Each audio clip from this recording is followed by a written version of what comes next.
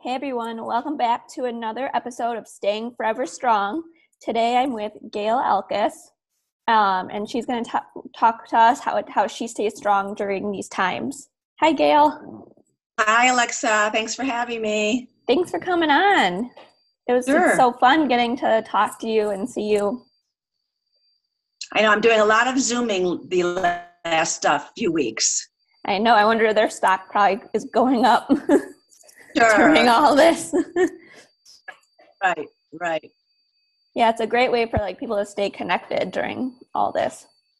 It is, and I never had Zoom until all this started happening. We had to stay at home, and I'm like, I guess it's time for me to get it. And I've had many bio Zoom calls, and I've been Zooming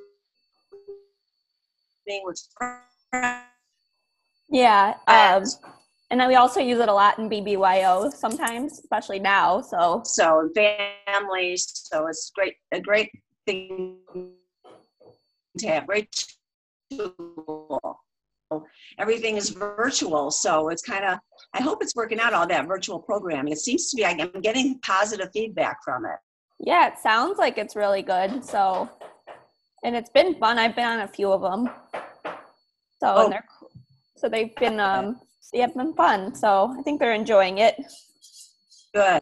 I've had numerous Zoom meetings with the commission and the executive committee and various committees, and it's almost like you're right there in the room with everybody. Yeah, exactly. Yeah. Speaking of, what has been helping you to stay positive during this time? I think just knowing that we're all together, that we're going to come out of this better and stronger in the end, that we are spending more quality time with our families. I try to be a positive person anyways, and so I look at more of the positive and negative things. So there's a lot. I look at my grandkids and this has been so fun for them. They know what's going on around them. They kind of know a little bit, but they don't know the extent of it. Right. And they're so cool for them to have mommy working from home, and they're on this messenger for kids where they can talk to their friends. Yeah. You and I can talk to our friends and family. They now could do it. Since they can't see their friends, they can talk to them on Zoom calls or this messenger for kids. So it's fun to see them. Sorry, that's my dog. It's okay. It's fun to see them. It's fun to see them living their lives like everything is okay. So that helps a lot. It helps. Yeah, and I think it's also good. Now, technology is good at this moment. There's always the good and the bad, and this is where it comes and shines. Right. Absolutely. And I'm happy that, my daughter was studying abroad in Budapest and had to come home early.